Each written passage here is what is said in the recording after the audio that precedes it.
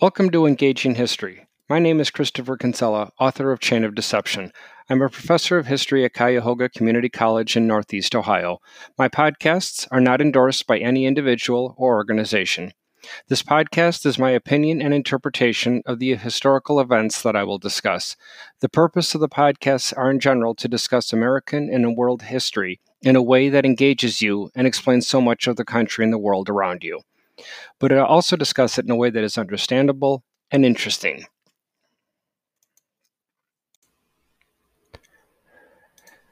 Welcome to Podcast 26 in our series on world history. In Podcast 25, we looked at how Western society was slowly breaking away from feudalism and the idea of the feudalist state, which was giving rise to the idea of the nation state. As I postulated, and again, that's from my background because I'm a military historian, that I am showing significant or giving significant emphasis on the idea of gunpowder and how that was a game changer in this idea of self-defense of the feudalist state, eventually to the nation state. So we looked at how expensive, though, warfare was becoming, hence the reason for the rise of our first fields of business, finance, and accounting. We then looked at the idea of a tax system. We also, in that podcast, looked at the establishment of a legal and judicial system, the difference between Napoleonic versus common law. And then we ended that podcast by beginning to discuss the idea of towns or cities and economic revival, which is where we'll continue today in this next podcast. So, like those manorialist and feudalist states, initially, cities and towns could attract more people if they had the walls enclosing them, just like the feudalist states had, again, before the age of gunpowder. These walls, so massive, can still be seen, and I've had the opportunity to traipse some of them, literally, for example, like the Great Wall of China, which I had the opportunity to not only see, but also to walk across in several different parts. I drove through the streets of downtown Istanbul, where you see still to this day those massive brick walls that once enclosed that city, back when it was Constantinople and Byzantium before that protected the people inside. Again, with the advent of gunpowder, though, that can breach those walls in a matter of minutes, the value of a wall simply disappears, along with the idea of the suit of armor. So if one cannot protect themselves and play a significantly good defense, the only other option for human survival is to play a significantly good offense. And that is by possessing the same weapons that can be used to subdue you. You use them in order to defend yourself and possibly subdue the enemy. So each of these towns and cities, though, would have a market as well as a public court. These public courts can also still be seen around the world in many countries today. I've been in some of the largest public courts in the world: Tiananmen Square in China, Beijing, China, Red Square in Moscow, Russia. I've had the opportunity to see Trafalgar Square in Great Britain. These are massive courts, or then later called squares, that were the public meeting places for people to come together. In these particular areas, a distinct element in medieval society also began to rise, and the challenges that came with it, as we'll see. Because of its attractiveness of having all of these vendors selling their different wares and services, towns consisted of huge populations, but they weren't populations of a monogamous group of people. These cities would draw people from all over the lands, especially in areas that were along the routes that were used by the Crusaders and the Roman Catholic Crusades. So it would not be uncommon, in fact, it would be more common than not, to find foreign people and hear foreign languages in these towns and large cities. Citizens would flock to these cities initially because goods could be bought and sold without taxation. Can you imagine a time when you can buy something without having a sales tax added to it? You're just thinking, wait a minute, you can. You're absolutely right. It's going away. But initially, anything that was bought on the internet initially was tax-free, no sales tax. That's what hurt the brick and mortar businesses more than anything at the outset with the use of the internet. Had nothing to do with the variety and where the products came from. It was the fact that you could buy them tax-free. On nickel dime items, big deal in terms of the savings. But in several hundred or $1,000 items and higher, that lack of tax being added to it enhanced your purchasing power as a consumer. So we citizens flocked to the internet initially. Many still do to this day, in order to take advantage of the tax break. Now, how are they getting around that? Well, if you notice that in order for you to purchase something, especially if you're going to have it delivered to your address, you have to put in your zip code. Well, if you're purchasing it within a given state that you live in, you're going to have your own state sales tax added to that. And more states now are adding to that as well, whereas even if you're shipping it from out of state into your own, you're going to pay that state sales tax. You knew it wouldn't be long before Uncle Sam would eventually jump on that bandwagon for some easy revenue. And let's face it, with literally the billions of dollars that consumers are purchasing online, it wasn't going to be long before Uncle Sam would have their hand in the till. The other part, though, that these towns presented was not only the opportunities of buying different types of goods, it also created a problem for the merchants. The reason being is in the feudal estate, for example, if you sold leather goods, by and large, you might not have had any competitors. You might have been the only one that sold leather goods. You might have been the only blacksmith. You might have been the only goldsmith. You might have been the only merchant that worked with certain fabrics in order to make consumer goods in order for you to sell. Going into the city now, or the large towns, that means you're going to have competition. There are individuals that are going to be making the same products you are, but maybe you always stood by the same old by simply producing black leather goods. You never used or never experimented with any other colors. Well, now you go to the cities, you attempt to set up your stand in the marketplace or in the public square and find out that individuals right down the way from you are selling the same types of products, but maybe they're using a different type of leather, a different type of fabric, a different color. You roll your eyes and you say, what's the big deal today? That's right, because we take that for granted.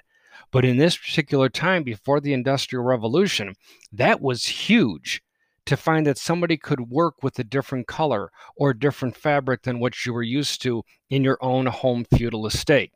The way these citizens tried to overcome this was by those citizens performing similar services, formed guilds, and literally had terms which we still use today, such as apprentice and then journeyman.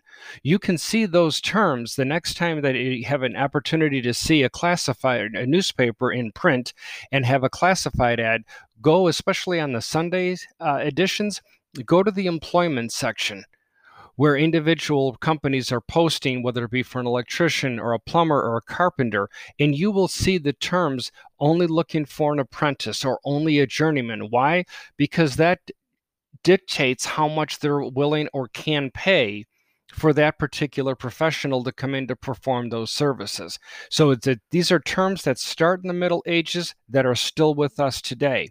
Merchants. How did you distinguish your leather bag from the merchant that's selling one down the street? Because you made sure that your bag had a certain marking on it that was literally unable to be copied or reproduced by anyone else, because only you had that tool. That would eventually give rise, for example, to the bags that have that G on it. That is a genuine Gucci bag. Or the Rolex with the way that R is stamped in the middle of the face of the watch. That distinguishes it from any of the knockoff brands that are out there. Again, especially in the age of the Industrial Revolution, it's a lot easier to mimic these international brands. But before the Industrial Revolution, it was far more difficult. Another downside to the cities and towns is that there was very little, if any, planning or development. There was no urban planning codes. There was no zoning. So therefore, pollution became rampant. And as we'll find out in a couple of podcasts down the road, it would also become lethal, truly deadly. But backing up to this idea of town planning, initially they would have a major street that went from the town gate on the one end of the town all the way across to the other gate. That would have the most traffic. That would be the main artery of what would eventually we would derive the term Main Street from. Because that had the highest foot traffic, it had the highest sales generally. Therefore, you paid the most to have your vending site somewhere along that major thoroughfare. But with that little town planning and development, pollution again would run rampant, not only from the products that were the byproducts that these merchants were using to make their own goods, but also that of the horses, other livestock, from us, from humans themselves. It was not unheard of for these towns and cities to be literally ghastly, dirty, and beyond obnoxiously smelling in the height of hot and humid summers. And you can only imagine with what we now know, the way germs, viruses, and bacteria travel. That's what I mean when I said that this is eventually going to come back and haunt the human race as it will become so lethal. It was also in these towns not unheard of to have a private residence where people were living right next to somebody that was selling leather goods, right next to a blacksmith, but then there's another residential home. By and large, in Western society, we eliminate that for the most part. That's the reason, and it's for our own economic interest. This is the reason why, for example, where I'm speaking from in my home in Stowe, Ohio, if my wife and I were to sell the house, we can't simply list it and hope that a business will buy it, knock the house down, and put in a McDonald's or put in a Jiffy oil change. It's not going to happen because where we live, and this is what I mean by the urban planning codes and zoning, we are living in an area that is zoned residential. That means that a business can't come in here. And you might say, wait a minute, why would the government interfere with my ability to sell to a higher offer for a business that wants to establish one of its branch sites here? Think about the neighbors. Think about what would happen to the value of our neighbors on the west and the east of us, much less across the street, if suddenly a business came in here with a lot of traffic. The values of their homes would plummet as a result. So this is what we mean by the planning codes and zoning. Another part of that comes out of it is what your area is zoned for. All the vacant land that can be eventually bought and has been bought in the United States and developed, again, can go into whether it will be zoned residential, whether it will be zoned commercial, or zoned industrial. That dictates what type of business or what type of buildings can be established. Within that, though, some areas do that better than others. Some of these areas have higher crimes than others.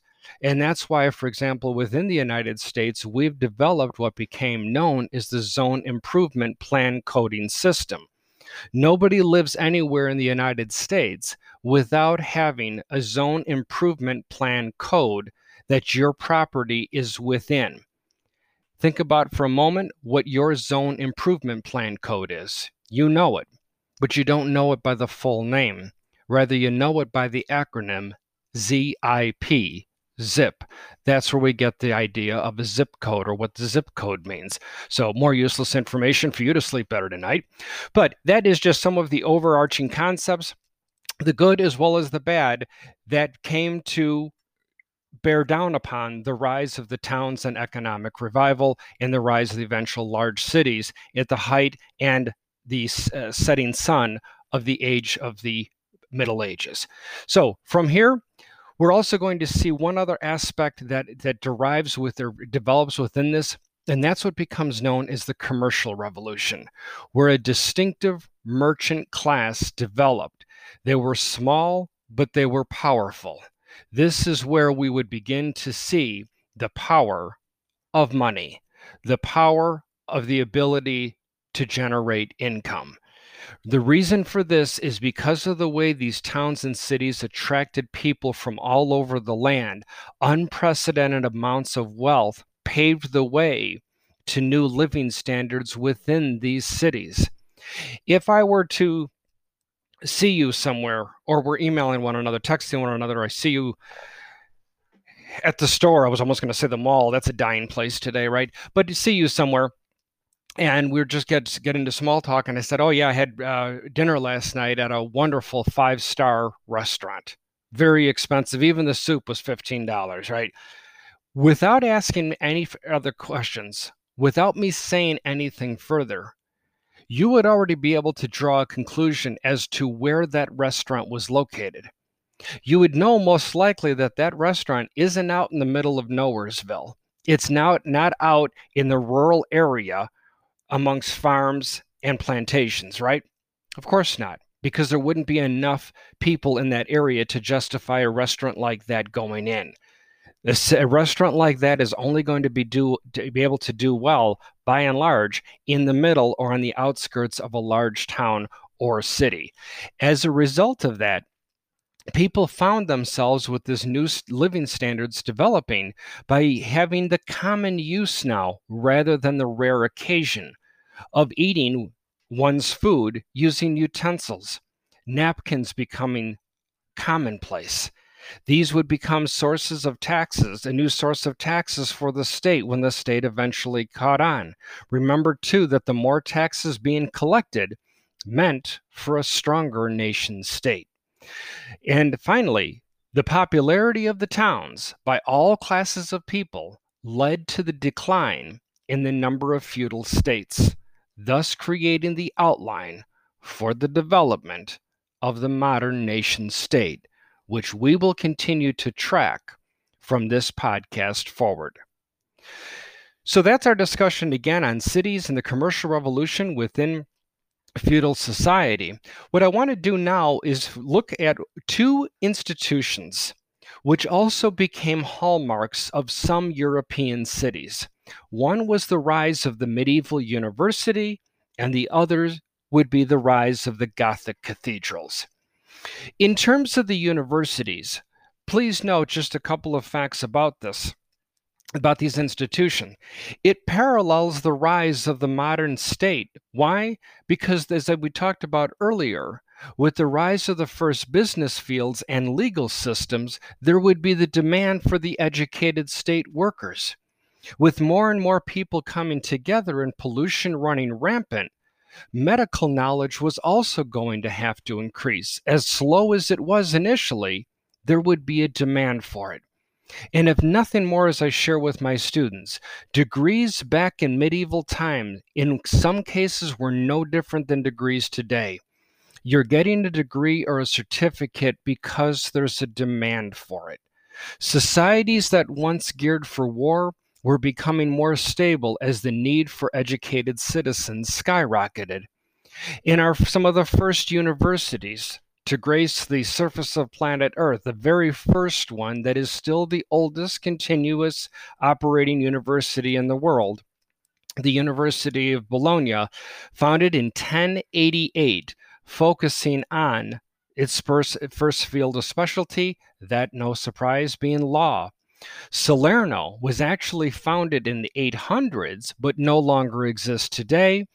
Their focus also was in medicine, another field again that was in high demand, to the point that some kings of former feudal estates would not allow individuals in their countries to operate medically unless they had some kind of certificate from the University of Salerno. So what do we see there?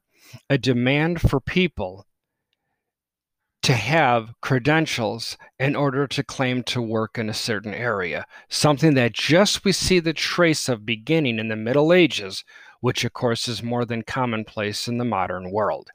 As I stated earlier, though, and I just want to stress, universities again are rising only because there's a need. And that's the reason why all the way through to 2020, universities by and large offer majors where there's a demand. And let's face it, In the social sciences is where we get the biggest hit. I'm not just ripping on social sciences. I'm going to go right ahead and attack my own field, that being history. How many people, when I found out that my major was history, much less when I was going to get a master's degree in it, how many people looked at me and said, "Are you serious?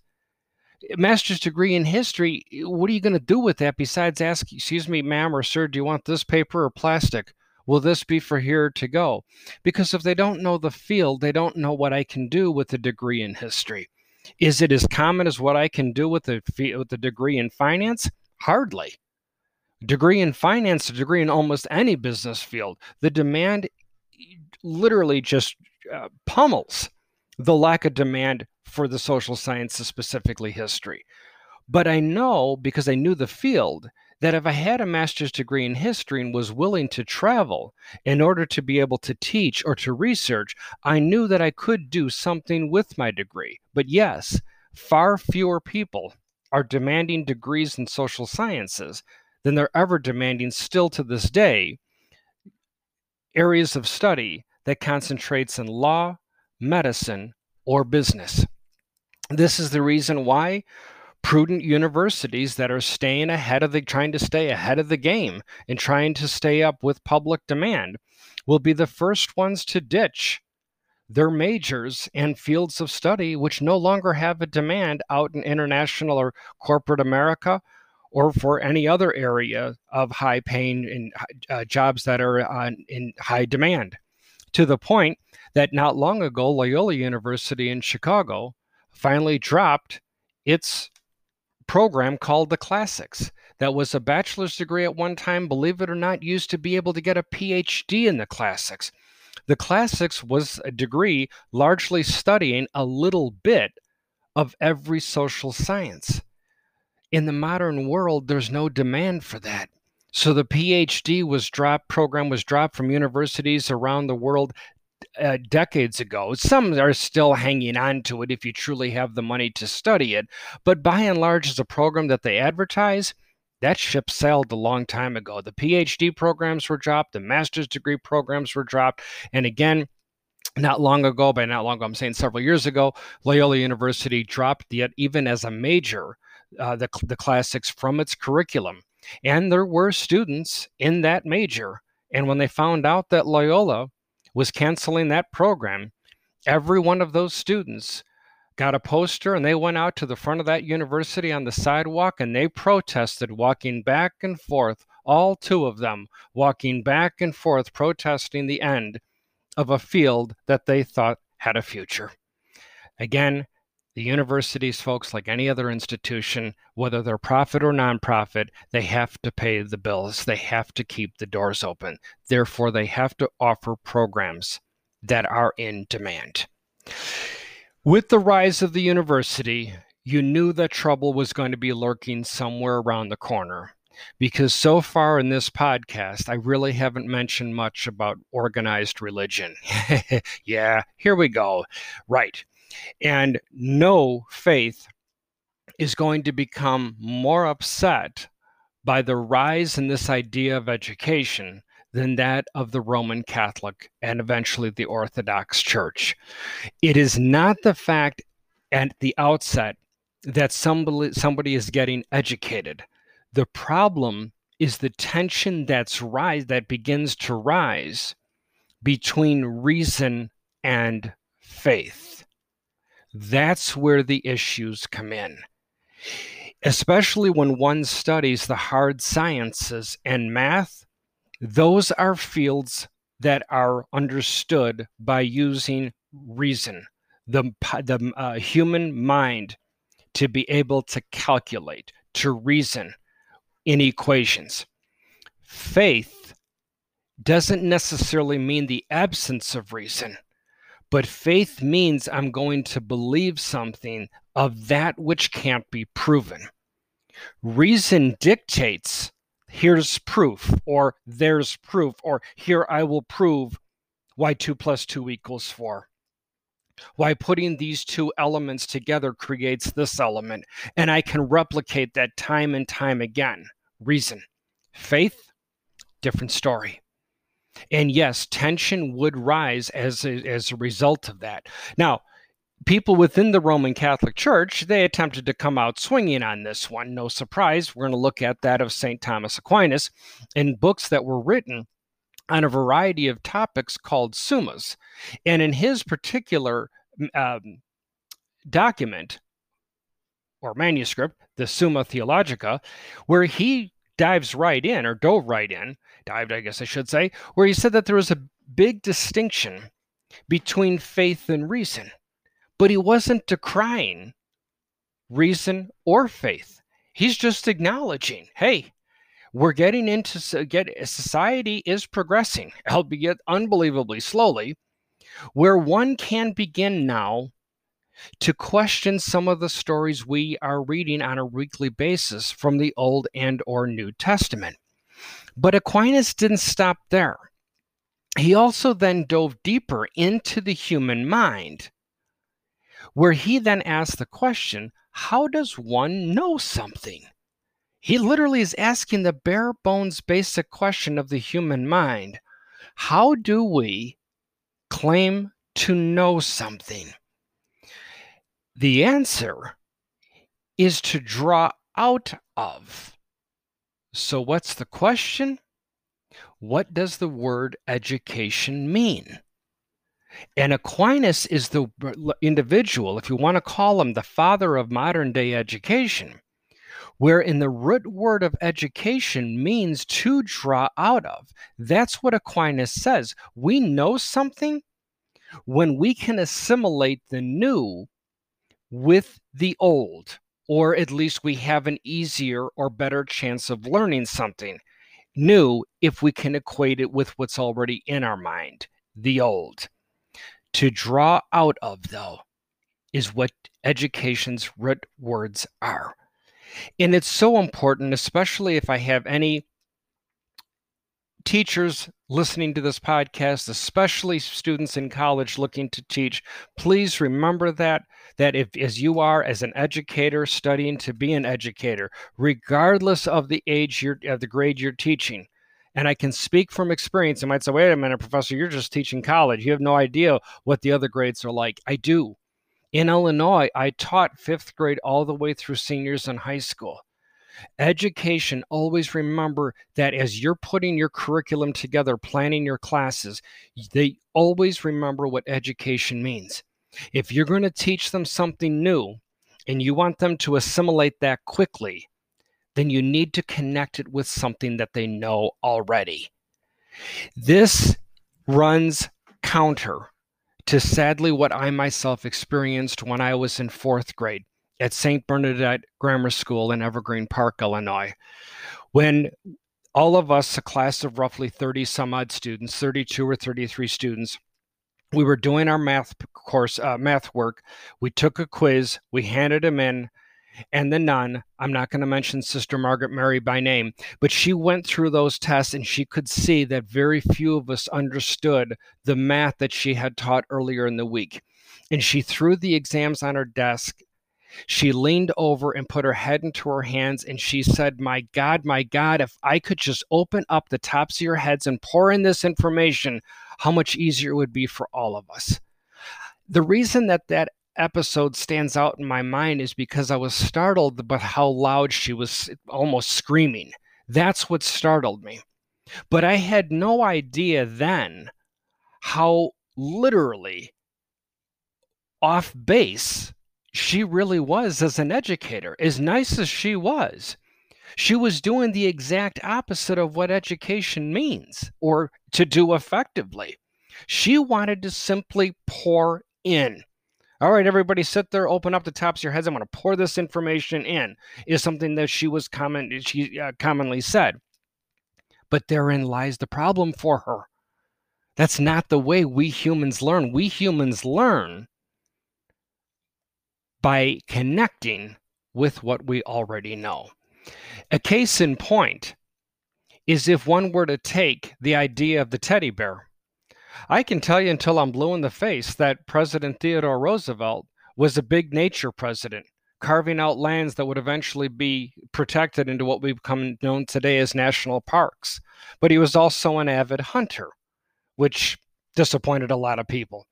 But the fact that he wouldn't shoot at a cub, at a small bear, or a bear that was trapped, to the point that some of his advisors and aides that were hunting with him shortly after he left the presidency basically blocked a bear in so that the president could shoot it. And he saw what they were doing and he said, that's not sportsmanlike. That's not good sportsmanship. You don't corner your prey. You have to effectively hunt it down. It's your skill and moxie versus the animal you're hunting. Well, that story got to a New York City toy store owner who then thought he had a great marketing idea. So this New York City toy seller, toy store owner, reads about this account of Teddy Roosevelt not shooting an animal because it wasn't in that manner because it wasn't good sportsmanship, took that story, taped it up next to a section of stuffed animals for some stuffed bears that he wasn't able to sell. And in honor of that story about the president, he called that particular group of bears the teddy bear. And they sold like wildfire. And as we know, is still a name in the toy market, the toy industry, that still sticks with us. If you notice, almost no other stuffed animal out there, unless it's made to mimic another animal, either the Muppets or something like that, almost no other animal is linked to a human being for as many decades, well over a century, as long as the teddy bear has stayed in the American lexicon, right?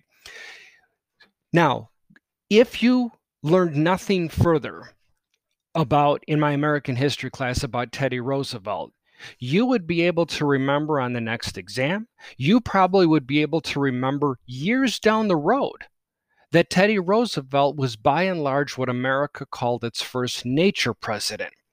But it wasn't because I stood in front of the room and shouted that information at you or poured it in. No, you already in your mind had most likely heard of the name Teddy Roosevelt, so that was a given.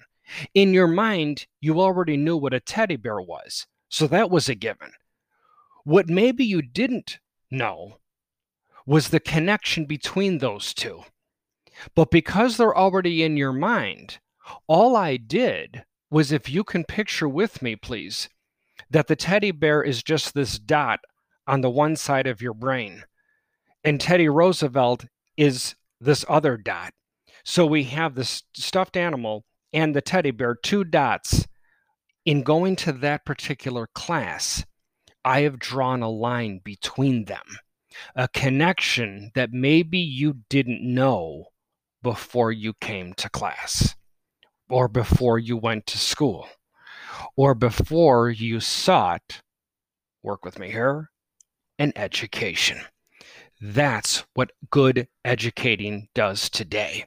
That's part of the reason why it takes me so long before I walk into my classes, even if the content, which it is, content that I have covered, depending upon the class and the content, over 2 decades now, if you want to include my high school and grammar school teaching, well over 2 decades now.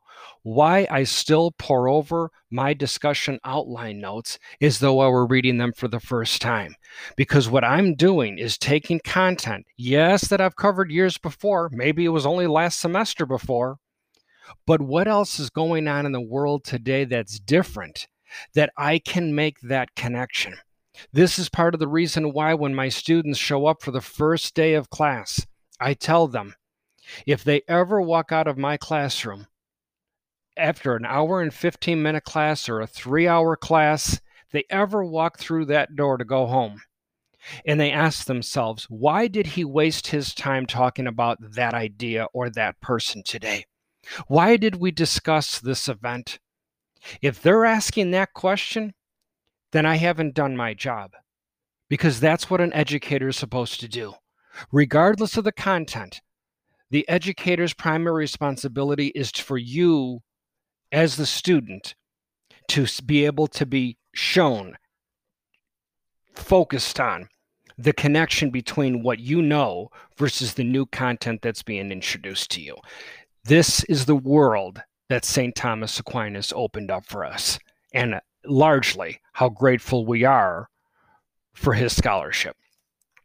Please note, too, one last note, too, on degrees and the rise of the university, that students oftentimes are very dismayed to find out that there's one common denominator to a degree that largely hasn't changed in the well over half a millennia that these universities have been with us, or if you want to go back to the one in Bologna, well over 1,000 years, is that degrees were just as hard and expensive to obtain then as today.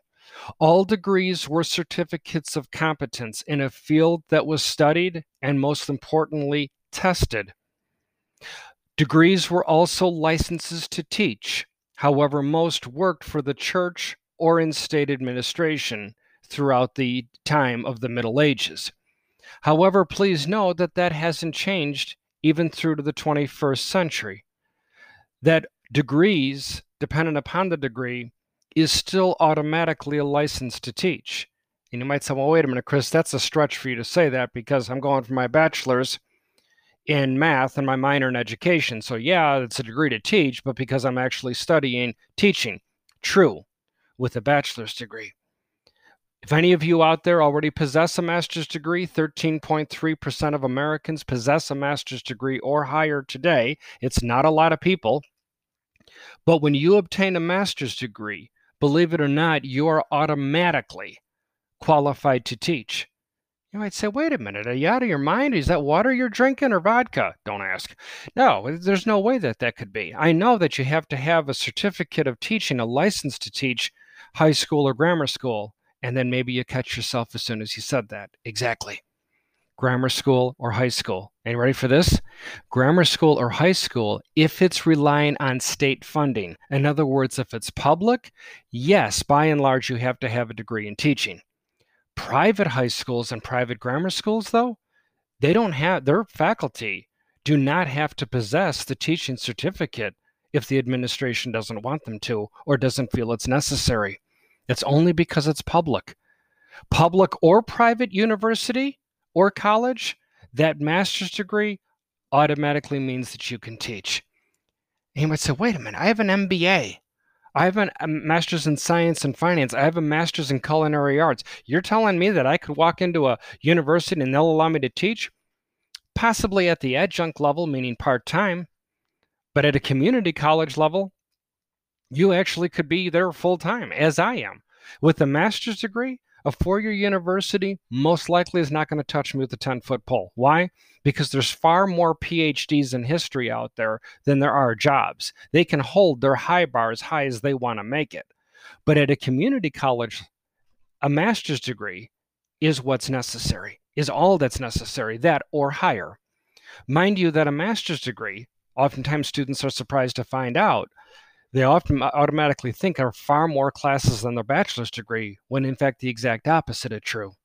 Depending upon whether it's credit hours or semester hours, a quarter system or a semester system, a master's degree generally is 10 classes with a thesis or 12 classes without the thesis.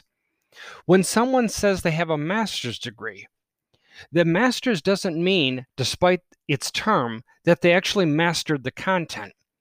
A master's degree means you've mastered the tools in order to take your level of understanding to the highest degree if you wish to. And you know, of course, what I'm referring to, that being the PhD. A master's degree doesn't mean you know everything there is to know in that field. It's impossible today to do that in any field. A master's degree means, for example, for my master's in history, I had my bibliographic methods classes. I had my classes in historiography. Now, there's a cure for insomnia, but I had my classes in historiography. These were classes that taught the students how to actually study that field far more in depth than you ever were educated in or exposed to at the bachelor's degree level. Once that master's is obtained, you then can trek into the final degree field, which is to study a very, very specific part of that academic field so closely and intensely that nobody has actually studied that before. And the information that you discover, the information that you turn around and publish, will forever impact that field going forward.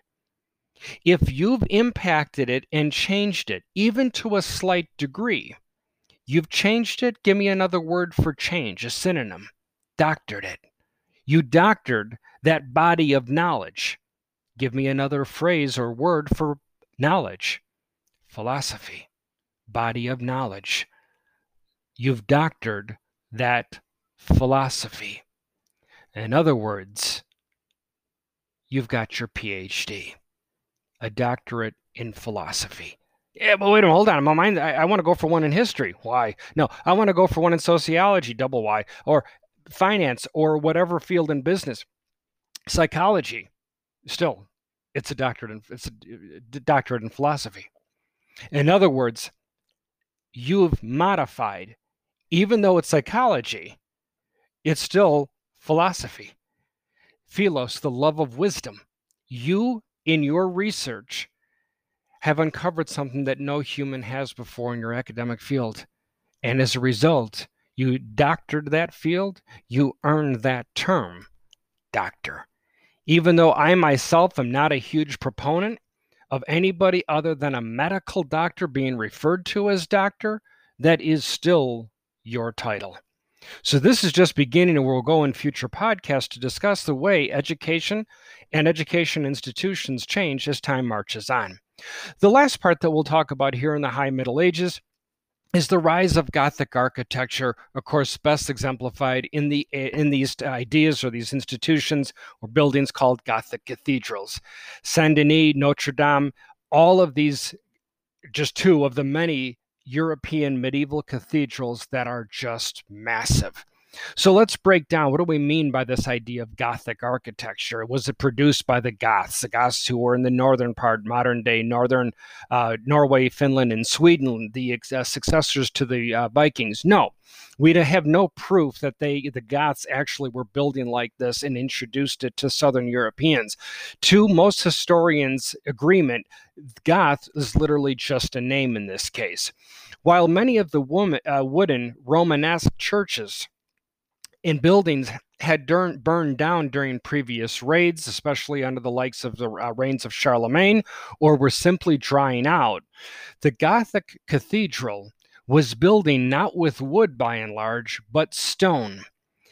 There were three advances in architecture that made the building of these human-made Western version of the Egyptian pyramid, in their minds, there's three distinct architectural features that allowed these buildings to appear to touch the sky in so many ways. And here's once again where, unfortunately, I really wish I had that there was a visual component, because I could just simply point these out. But when you have the opportunity to Google these terms, number one is pointed arch, two is a ribbed vault, and three is a flying buttress. In other words, those massive columns that are so tall that in order to hold up the roof, they actually extend out beyond the walls of the cathedral to the outside and then go down to the ground, where they are hopefully equally distributing that weight.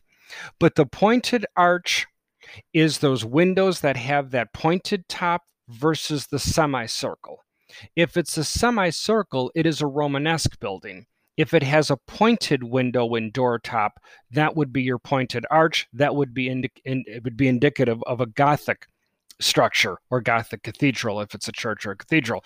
The idea, too, of the ribbed vault, that they took these columns and using stone now, cut stone, and putting a one slab on top of the other, it literally, if you were to take down the brick facade, which is there only for cosmetic purposes and to keep the elements out and the heat in, that if you took away that brick wall, it literally would look like a skeleton, like a stone skeleton, and still be able to sustain its own weight.